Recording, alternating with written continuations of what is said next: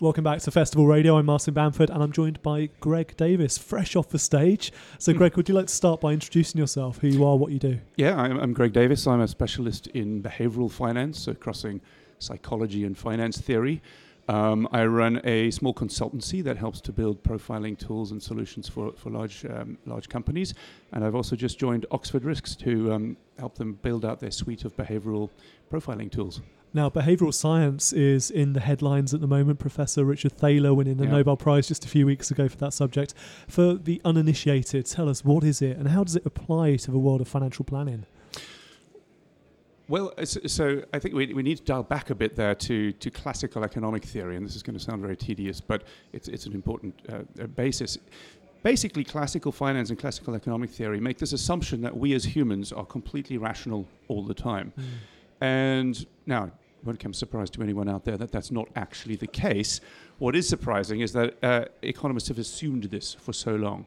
Now, behavioral economics and behavioral finance are really the attempt to ask the question, how do people really make decisions? How does our psychology affect our decisions? How does our mood affect our decisions? And then if you put that into the practical context where I am, how do we use that knowledge to help people make better decisions? So it's this weird mix of finance theory, all the geeky sort of numbers, risk return trade-offs, etc., mixed with psychology to try and help people to improve their financial situation. I know that part of it is understanding the inherent biases we all have and how some of these impact upon things like the investment decisions we make. So have you got a particular favourite one of those and how it's applied in real life? Oh, there's so many. I mean, part of the issue I have is there's almost a bias. There's this tendency whenever we find a psychological phenomenon, we slap the word bias after it and we add it to a long list of biases. But from a financial perspective, I think one of the most important things is the fact that we as humans, we like to be comfortable. And every decision that we make in the present. I don't make a decision in the future. I make decisions now.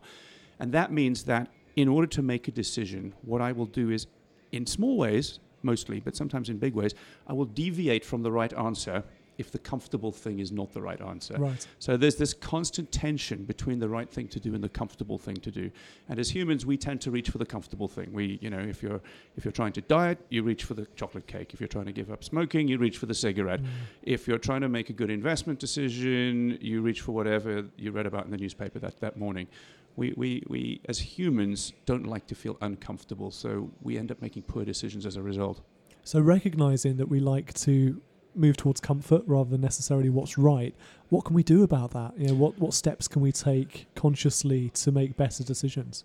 Well, that's partly where the role of advisors comes in, but if we have a good grip on what a good decision looks like, or what a good investment portfolio looks like, or what a good retirement solution is, our job is to find ways of making that more comfortable, to try and narrow this gap between the right answer and the comfortable answer.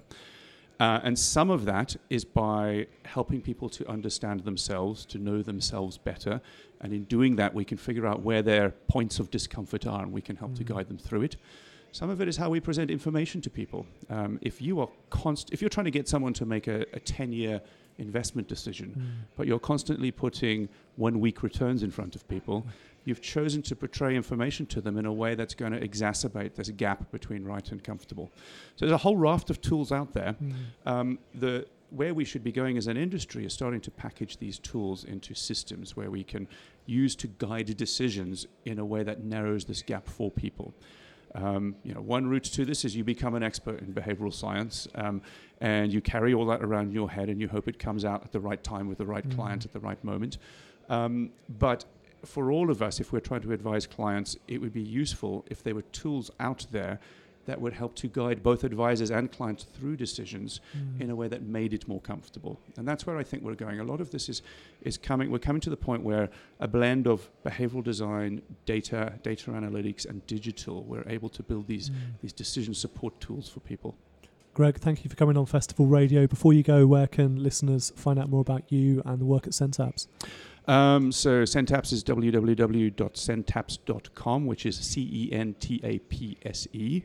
So that's CENTAPSE. Name deliberately chosen, one of the few words left that had an available .com handle. And Greg B. Davies on Twitter, at Greg B. Davies. That's IES. Fantastic. Thank you.